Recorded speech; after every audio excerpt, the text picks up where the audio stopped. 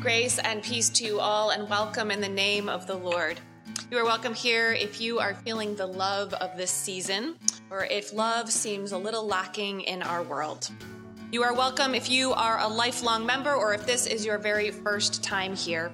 You are welcome here no matter who you love, what you look like, or where you live. No matter who you are or where you are in life's journey, you are welcome here. We're so glad that you've come. Let us worship God.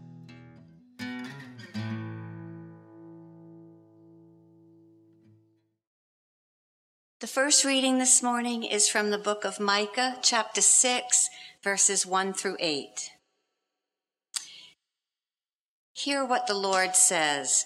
Rise, plead your case before the mountains, and let the hills hear your voice. Hear, you mountains, the controversy of the Lord, and you enduring foundations of the earth, for the Lord has a controversy with his people, and he will contend with Israel. O my people, what have I done to you? In what have I wearied you? Answer me. For I brought you up from the land of Egypt and redeemed you from the house of slavery, and I sent you before Moses, Aaron, and Miriam. O my people, remember now what King Balak of Moab devised, what Balaam, son of Beor, answered him, and what happened from Shittim to Gilgal, that you may know the saving acts of the Lord. With what shall I come before the Lord and bow myself before God on high? Shall I come before him with burnt offerings, with calves a year old? Will the Lord be pleased with 1,000 of rams, with thousands of rams, with 10,000s of rivers of oil? Shall I give my firstborn for my transgression, the fruit of my body and the sin of my soul? He has told you, O mortal, what is good, and what does the Lord require of you, but to do justice and to love kindness and to walk humbly with your God. Here ends the first reading.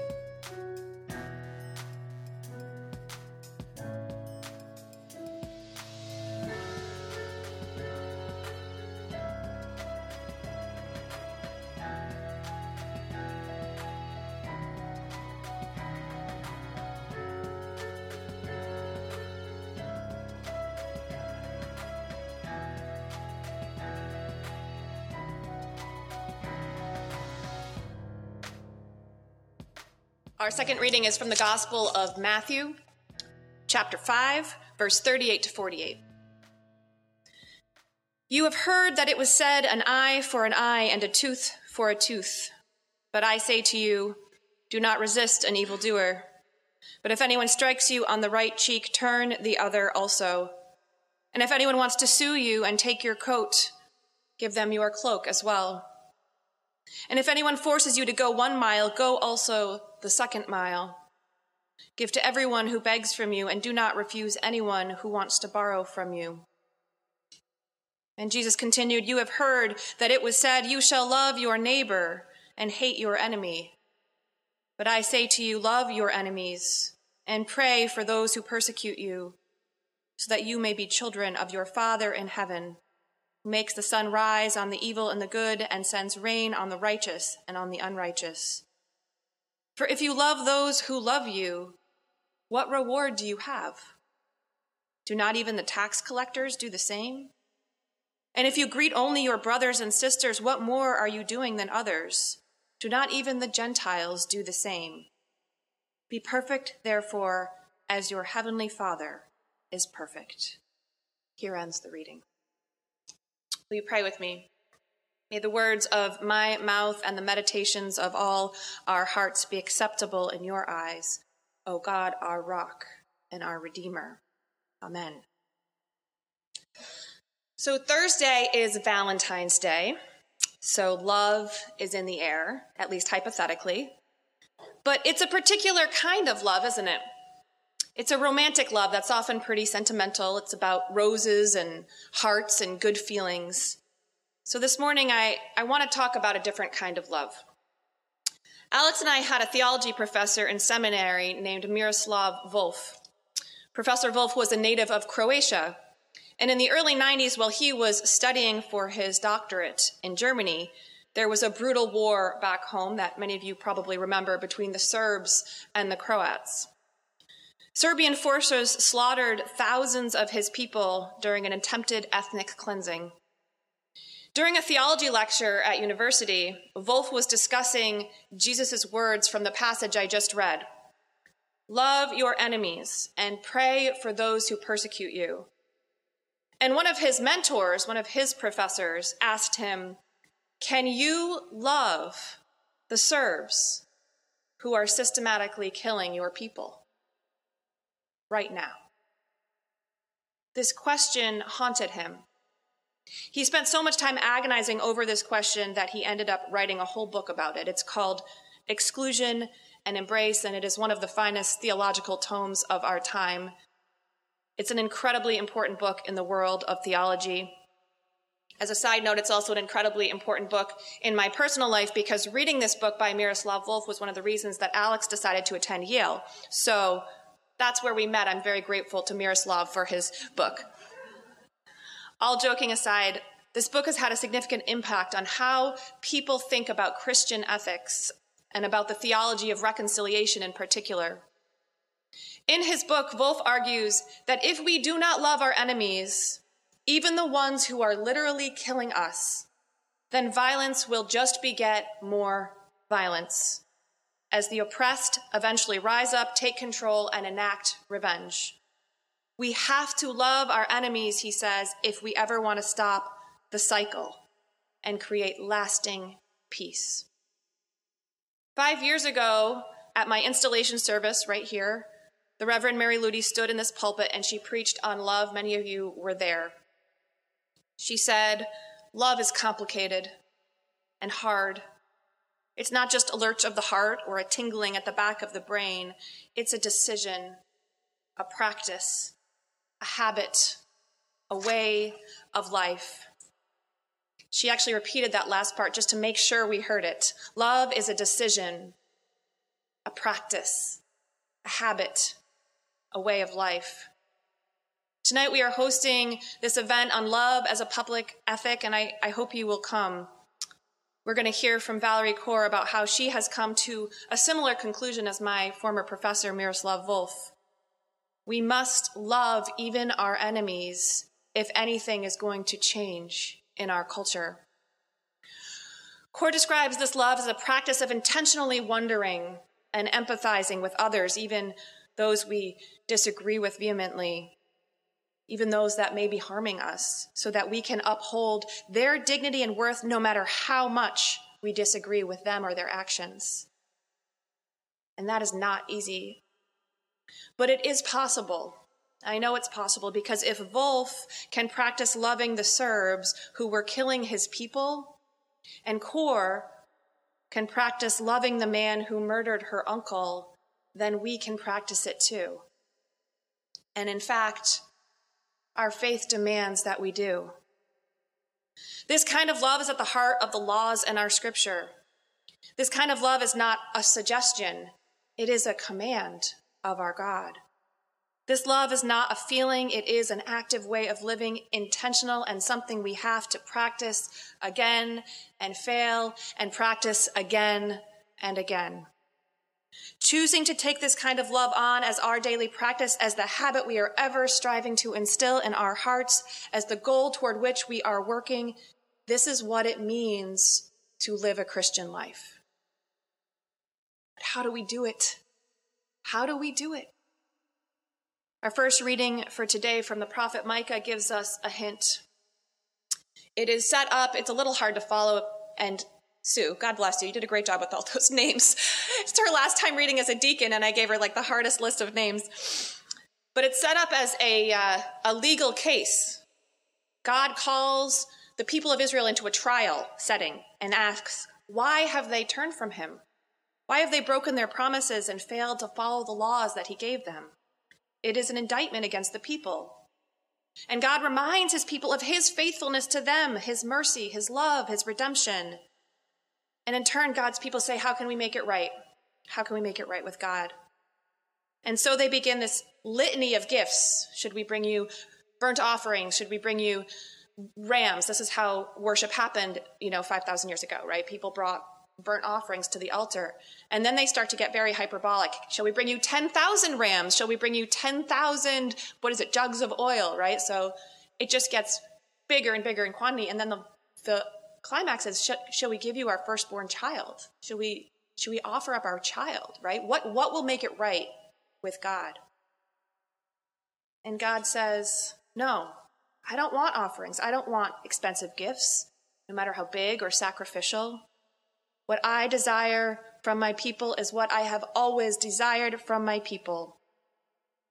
I have told you, O mortal, what is good. Do justice, love kindness, and walk humbly with our God. The prophet Micah reminds the people that God has already told them the way to do it. It is this code of behavior, a way of being in relationship within a community, grounded in love, care for the vulnerable, lifting up the oppressed, welcoming the foreigner, tending to the poor. This is what a beloved community is. God doesn't want empty offerings. He wants commitment to this way of being, this way of acting in the world. And this threefold ethic that Micah lays out as a recipe, so to speak, for the kind of beloved community that God calls us to is one that's very intentional. First, do justice. Justice means equal treatment for all people. Enshrined in the laws of Israel is a particular concern to balance out inequalities in social life. For example, the law states that farmers do not harvest around the edges of their fields or harvest the food that drops to the ground, because it's to be left for people struggling with poverty or foreigners who have come into the land and have no way to work. Leave these fruits for the poor and the foreigner. The law also commanded the people to pay their laborers fairly and promptly. You are not allowed to wait till the next day to pay. And to take particular care of the most vulnerable members of society, widows and orphans, those with disabilities, the poor, the sick, resident aliens. The onus is on those with more power, with more resources, to use what they have to help the people in their community who lack equal access or equal rights or equal resources. And similarly, those with power are commanded to stand up to the systems or the people who perpetuate injustice against others. This is what it means to do justice. But the second thing God commands here is that we love kindness. Now, this word in Hebrew, chesed, is very hard to translate. It's often translated as loving kindness, all one word, because they have so much trouble finding an English word that approximates what that word really meant. Sometimes it's translated mercy. But within that word is this deep and intentional caring for the needs of all people, regardless of who they are or what they have done. Built into that meaning is a particular love and kindness to those who are poor or in need or suffering, but also mercy, because it contains this idea of forgiveness in it, of granting grace to those in community, of assuming that other people's intentions are good, and starting from there. As God has forgiven us, so we must choose the path of forgiveness and reconciliation, not holding grudges, not desiring retribution. It is this element of loving kindness and mercy that Jesus points to in our gospel reading. It's easy to love people who love you, he says. It's much harder to love those we dislike, or even those who have done our communities harm. And yet this is what God calls us to. The final element in the good and righteous life, Micah reminds us, is the command to walk humbly with our God. And I think that final element holds the first two together. If we are self-righteous and think that we are somehow better than others, then we may be tempted to make ourselves the only arbiters of justice. If we lack self-awareness of our own flaws and weakness, our own moral shortcomings, then we may struggle to offer mercy and love. But if we begin from a place of humility, then striving for equity and mercy in the community becomes possible. And notice that the command here is to walk humbly, not just be humble. There is an acknowledgement of both intention, committing to moving forward, and that we're not there yet, right? It's an ongoing process an active movement toward the kind of life that God calls us to. It's where we get that phrase, walking the walk. We have to walk the walk, and we have to keep walking the walk. And when these three elements come together, doing justice and loving mercy and kindness and walking humbly, they allow us to recognize the dignity and worth of every human being, every individual, to see their humanness, to see that we are part of the same human family. And by choosing these habits, we are choosing the way of love, which is to say, living with a deep concern for the well-being of others, even our enemies. Now, this doesn't mean we become doormats or that we must agree with or support everyone on everything. That's not possible. In fact, the call to do justice demands that we stand against hateful actions or cruel policies. Love is not permissiveness. But it does mean that even when we disagree with people's ideas or actions, we continue to treat them like people. We don't dehumanize them. We don't deprive them of things they need. We don't try to enact revenge or retaliation on them. We hear them out. We give them the benefit of the doubt. We choose grace. We don't assume that we know more than they do. We empathize. We wonder. These are chorus words. We wonder about our neighbors. We wonder even about our enemies. What is it like to be them?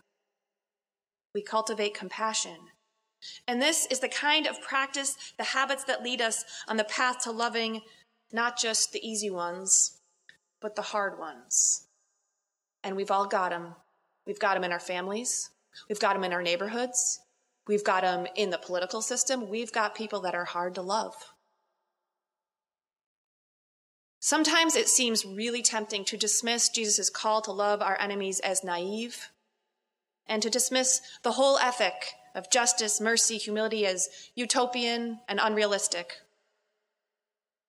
Especially when we get to that final line of our reading. Did you hear it? Be perfect, as your Father in heaven is perfect. Well, I have some good news. It's a terrible translation. The word in Greek means bringing to completion, bringing to wholeness. Again, there's that sense of process, right? Not be perfect, great, glad we had this talk, now you're going to be perfect, right? It's the root word of the word is about your goal. What are you heading for, right? The command is that we are to move toward the intended goal of beloved community. Just as God is working to move all things toward his intended beloved community, right? God is trying to bring our world into that wholeness, and we have a choice to participate in it. For those of us in the Christian faith, this is not an option. It's an obligation. It's a command from our God. And we cannot dismiss it as impossible or naive. I say again, if Miroslav Volf can find it in his heart to commit to loving the Serbs who killed his people, and Valerie Kaur can find it in her heart to commit to loving even the man who killed her uncle, then that should give us some hope. This way of life is not only possible, it is happening. It's happening right now. People are making that choice, that very difficult choice. My friends, I know that when you turn on the news, you are not seeing much love. I know that if we were to describe the public ethic of our time, it would likely not even include the word love. We have fallen into this zero-sum game mentality, a culture of scarcity. We act as if there is not enough to go around, that any good for the other is a loss for me. Increasingly, our culture neglects the call to justice and equity, and instead focuses on preserving our own corner of power and safety and wealth. Our society has forgotten the call to mercy, instead embracing spite, delighting in unkindness, and working to dehumanize our opponents, to the point that any disagreement becomes an excuse for cruelty and a cause for retribution, instead of concern for the other. But what is going on in the nation or the broader culture does not have to dictate who and how we are in the world. As people of faith, we owe our allegiance to a higher power, the power of our God. who delights in goodness, who longs for equity for all people, who envisions a beloved community committed to mercy and to walking humbly with our God. We have a choice. It is 2020, and there is no indication that the culture out there is growing any less divided or spiteful. So we have a choice, as Professor Wolf had a choice, to let it pull us into the endless cycle of anger and resentment and violence and fear, or to choose a different way, as he chose a different way. Miroslav Volf is not a perfect man, but he committed his life to walk the walk toward reconciliation and love, to champion love in the face of hatred, humanity in the face of cruelty, and forgiveness in the face of endless war. So we know it's possible, but it takes practice. We must practice this way of love in the small moments, here with each other, at our dinner tables, at our community gatherings. We must practice this love in our speech, in our movement, in the model we set for our children and our grandchildren. They are watching, I promise you, and some of them have freakishly good memories.